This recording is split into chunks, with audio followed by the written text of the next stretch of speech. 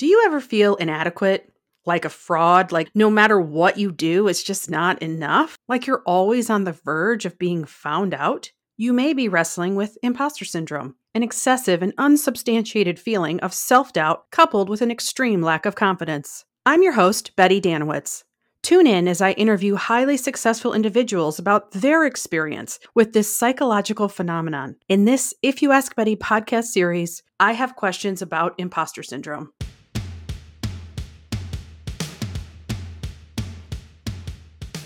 Today's special guest is Leslie Early, instructional designer and e-learning developer at Frederickson Learning.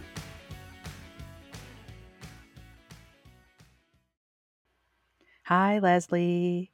Hi. Good How to are see you? you. You too. How are you today? I'm doing pretty good. How are you doing? Doing good. So tell us about you. About me? Tell Okay. us about you. Well, my name's Leslie Early. I'm currently an instructional designer. Formerly was a teacher for about 10 years. I'm also running a podcast right now and just trying to, I don't know, I just feel like I'm always learning new things, trying new things, always looking for new ways to be creative. So I'm always just doing a little bit of everything, it feels like. Yeah. Yeah. There's quite a few of us out there trying to do Yeah. just a little bit of everything. What would you say are some of your biggest accomplishments in life and in work? Well, I do think most recently making that transition was a huge accomplishment for me. I stopped teaching in 2017 and started working somewhere else for a while, and then enrolled in I accomplished. I got my master's, so yay for that. All right. And then this year finally transitioned into a full-time instructional design position. So for me, that was like a big relief to get into a career that, I feel is better suited to some of my strengths and interests. So, yeah. I Yeah. also survived. I will say survived, thrived, lived 8 years in Seoul, South Korea. And I feel like that's a pretty big accomplishment. Not that many people go abroad or stay abroad that long. I mean, Yeah. there is a club of us, but I feel pretty proud of that. That I had that experience as well. So What did you get to do there? I was teaching English. Yeah. So that's part of my teaching experience. And um, Does that yeah, mean you also speak Korean? I can speak a little bit. Okay. But it depends how many drinks I've had. how good I speak at Korean. Yeah, how well. Does it get So better the more drinks you have? generally, I would say yes. And the most fluent conversations I've ever had in Korean are like on the way home after drinking and talking to the taxi drivers. Like Yes. those were like my real conversation practice times. That's pretty funny. So I'm going to kind of take that question I just asked you and flip it a little bit. What would others say about you? What would they say are your biggest accomplishments? Um, I mean, I can only say what I'm guessing. I think I have, even though I have this like always looking around for new things, I do also have the ability for whatever reason, once I do find that one thing, to sort of stick with it. I have a certain stick with itness but it's very selective. And I don't know how my brain chooses which thing is going to be the thing that I stick with. But yeah, I think I can put on my diligence hat for certain things. And I think that's something that people have told me about myself, that it was something that they wished they had more of, I guess. It's not it's I wish it was about something like exercise or eating healthy, but Right. it's not any of that. No, it's very like interest based. So, Yeah. yeah. So what has been your experience with imposter syndrome? So I think I've so I went to school to study music recording, actually. So and then after I graduated, thought I was going to be in a thought I was going to work at a record label. Mm-hmm. Like, so I moved to New York City, thought that was going to be my big life. As soon as I started going on these interviews at record companies, that was real imposter syndrome. Like, that was like, I have no idea what I'm doing. I feel so out of my element. And actually, at that time, it was, I think, a little deeper than just imposter syndrome. It was like, this is not the right path for me. Mm-hmm. And so I went somewhere else, but I went a different way.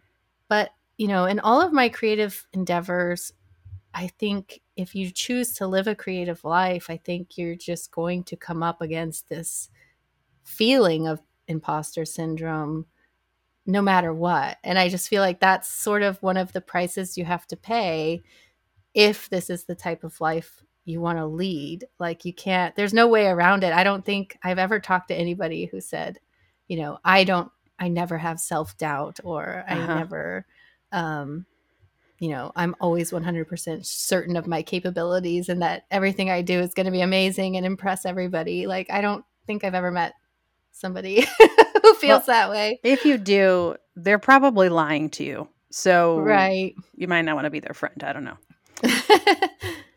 So tell us about, if you can remember, sort of your first encounter with imposter syndrome, like when you first realized that you had it. Yeah. I mean, I don't know if I think insecurity is what I always felt before. I don't know if I've labeled it imposter syndrome until more Mm. recently, Mm-hmm. as an adult. And these things sort of start to come into everybody's like vernacular. And so I think, um, yeah, like, I think more recently, I I identify it with it because I am a career changer.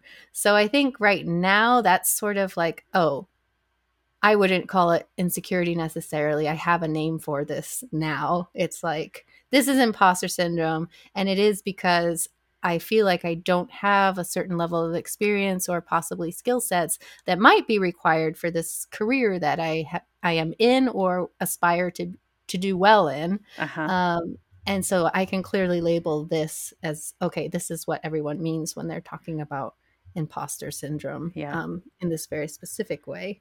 But I feel like imposter syndrome is like the step, no, not even step, is like the twin of, or a fraternal twin of like perfectionism and like that Mm-hmm. kind of, that set of They are definitely cousins at a minimum. at least Yep. cousins. Yeah. So I've dealt with the perfectionism and insecurity and those kinds of anxieties. But I think specifically right now, in this career change, can label it as imposter syndrome. So what would you say it feels like when you're having sort of an episode of imposter syndrome? What are your thoughts, feelings, emotions? Gosh. Um, well, I think we all think like, am I good enough? Is, do I have the right skill set um, to do this justice in the way that I want to do it? Or, and then there's also the, what do other people think? Are other people judging my performance on this task? So it's a lot of like, I think it's a lot of like observing yourself, but also imagining other people observing you and trying to guess what they're thinking. Um, so it can be a really bad rumination cycle for me. Yeah, kind of sucked into your own head. Yeah, Can't seem to separate your thoughts from reality. yeah. Do you have any like physical reactions that you've noticed when you're really deep in the midst of a moment of imposter syndrome? I mean, for me, like, I'm a shaker. So like when I get nervous or like have some feeling some anxiety, I will like just start trembling. Like, it's like, and I'm sure that's pretty common, but for me, I just feel like everyone can see that I'm shaking right now, Uh huh. and then that makes it worse because you're like, ugh, people are seeing how nervous I am, and then but I want to appear confident, but actually, and maybe you might even like logically feel pretty confident in your skills, but for whatever reason, um, physiologically things still sometimes can take over, and you're like, why am I shaking so much? I'm not even that nervous, or Yep. things And like then you that. get angry because it's involuntary and you're Right. like, stop it. And it doesn't stop. No. Yeah, I understand. So, do you still struggle with imposter syndrome? Yes. Mhm. I feel like I feel like it's, if not daily, maybe like every other day. To be fair, again, I'm still relatively new in my career, and um, I I just feel sometimes overwhelmed by the amount of things that we in L&D or instructional design.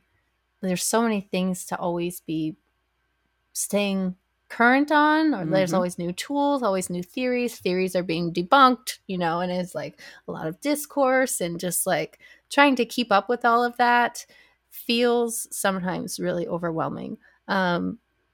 So I sometimes will just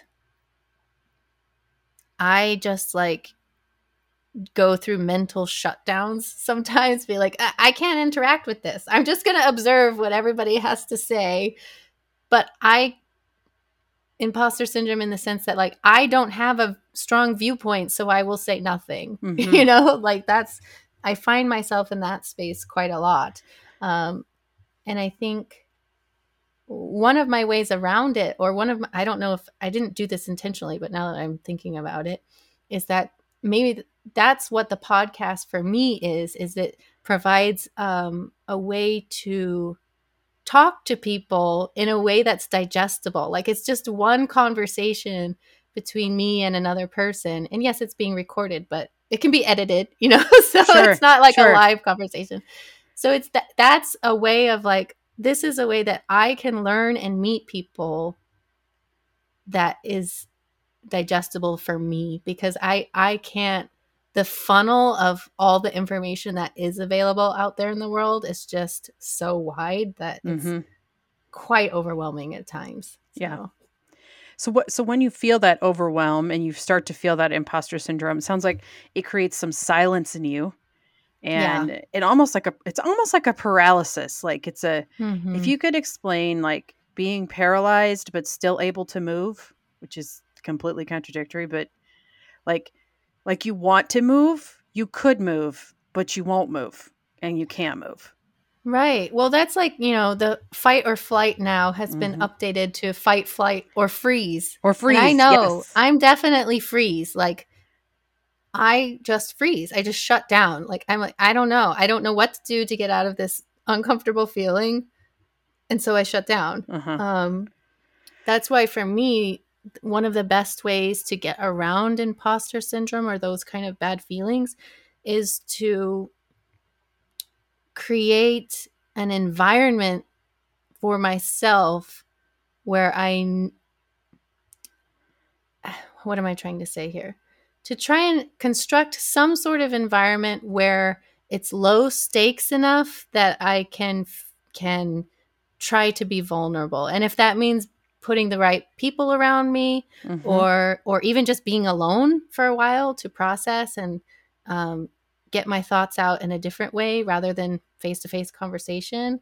But whatever that case may be, I think that's how I sort of deal with it, is like knowing the things that are going to trigger imposter syndrome in myself and avoiding that. And if I can avoid it, then how do I make accommodations for myself to get through it? Because, like, for instance, public speaking is not my favorite thing to do. So one of my accommodations I do for myself is like, well, I can bring someone with me. Uh-huh. If I have someone who I trust who's in that experience with me, for whatever reason, that just makes me brave enough to just move forward, because it's like, well, I trust this person, and if they're with me, then clearly they trust me that I'm not going to like mess this up. So Uh-huh. I think if two of us together, we'll get it done. So Yeah.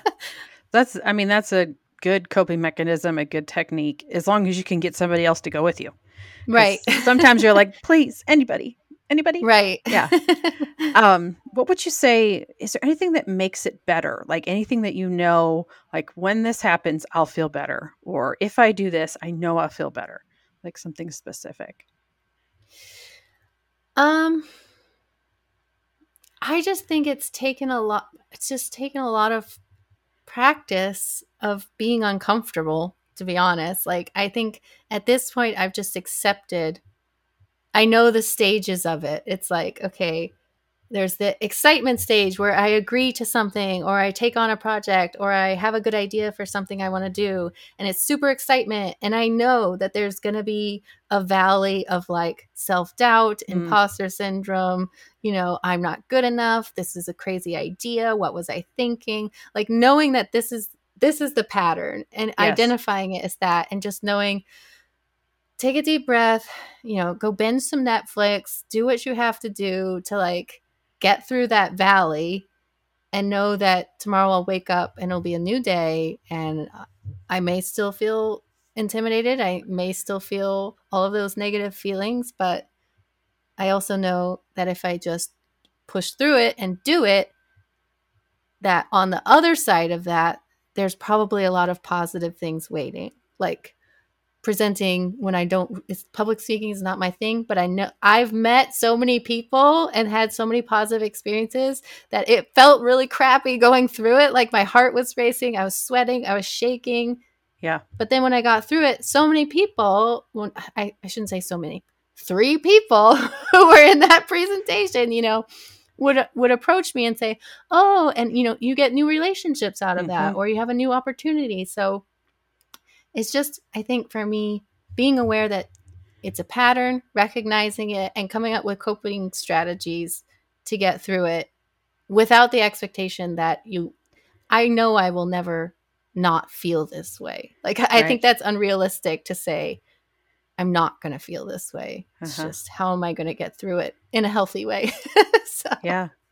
So recently you and I had a conversation and you were you were having some imposter syndrome in that yeah, conversation. definitely. And and it was interesting to me because as I'm watching it happen, you start squirming, like you're like literally your body language changed.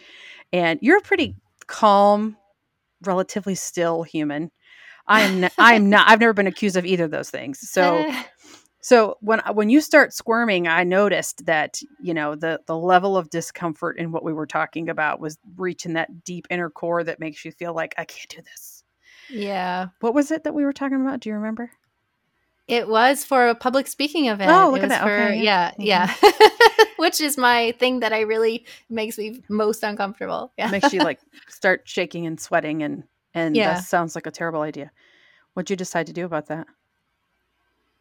That specific opportunity, I accepted it. I mean, the details haven't been worked out yet, but I did agree to go ahead and do it. But I am using a coping mechanism and having some people come in with me, and we're going to do a panel rather than just me being a presenter. Maybe one day I'll I'll be a sole presenter, but I don't think Yeah. it's in my near future right now.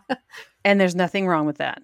No. You add value by yourself, you add value with a group of people. So there's nothing wrong. Plus it gives other people a chance to get up there with you. So that's awesome.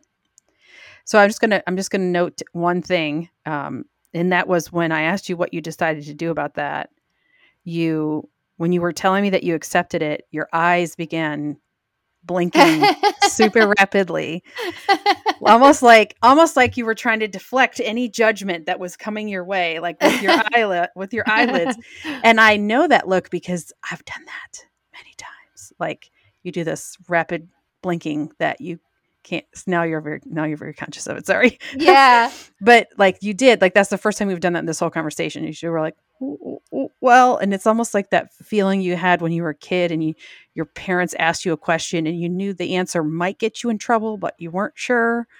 So you were like tentatively telling them. And I mean, that's your body language screaming imposter syndrome because you're like, I did, but maybe I shouldn't have. Yeah, I like I said though, I just accepted that Yep. these two ambiguous feelings of like confidence, but also insecurity, like they just are. two sides of the same coin, and that's just how it's going to be. And You might as I, well just invite imposter syndrome to sit down next to you because ex- it's not going anywhere. no, So just, no. yeah, just accept it and welcome it to the fold. Very cool. What would you say, what would you share with someone who is experiencing imposter syndrome? Um,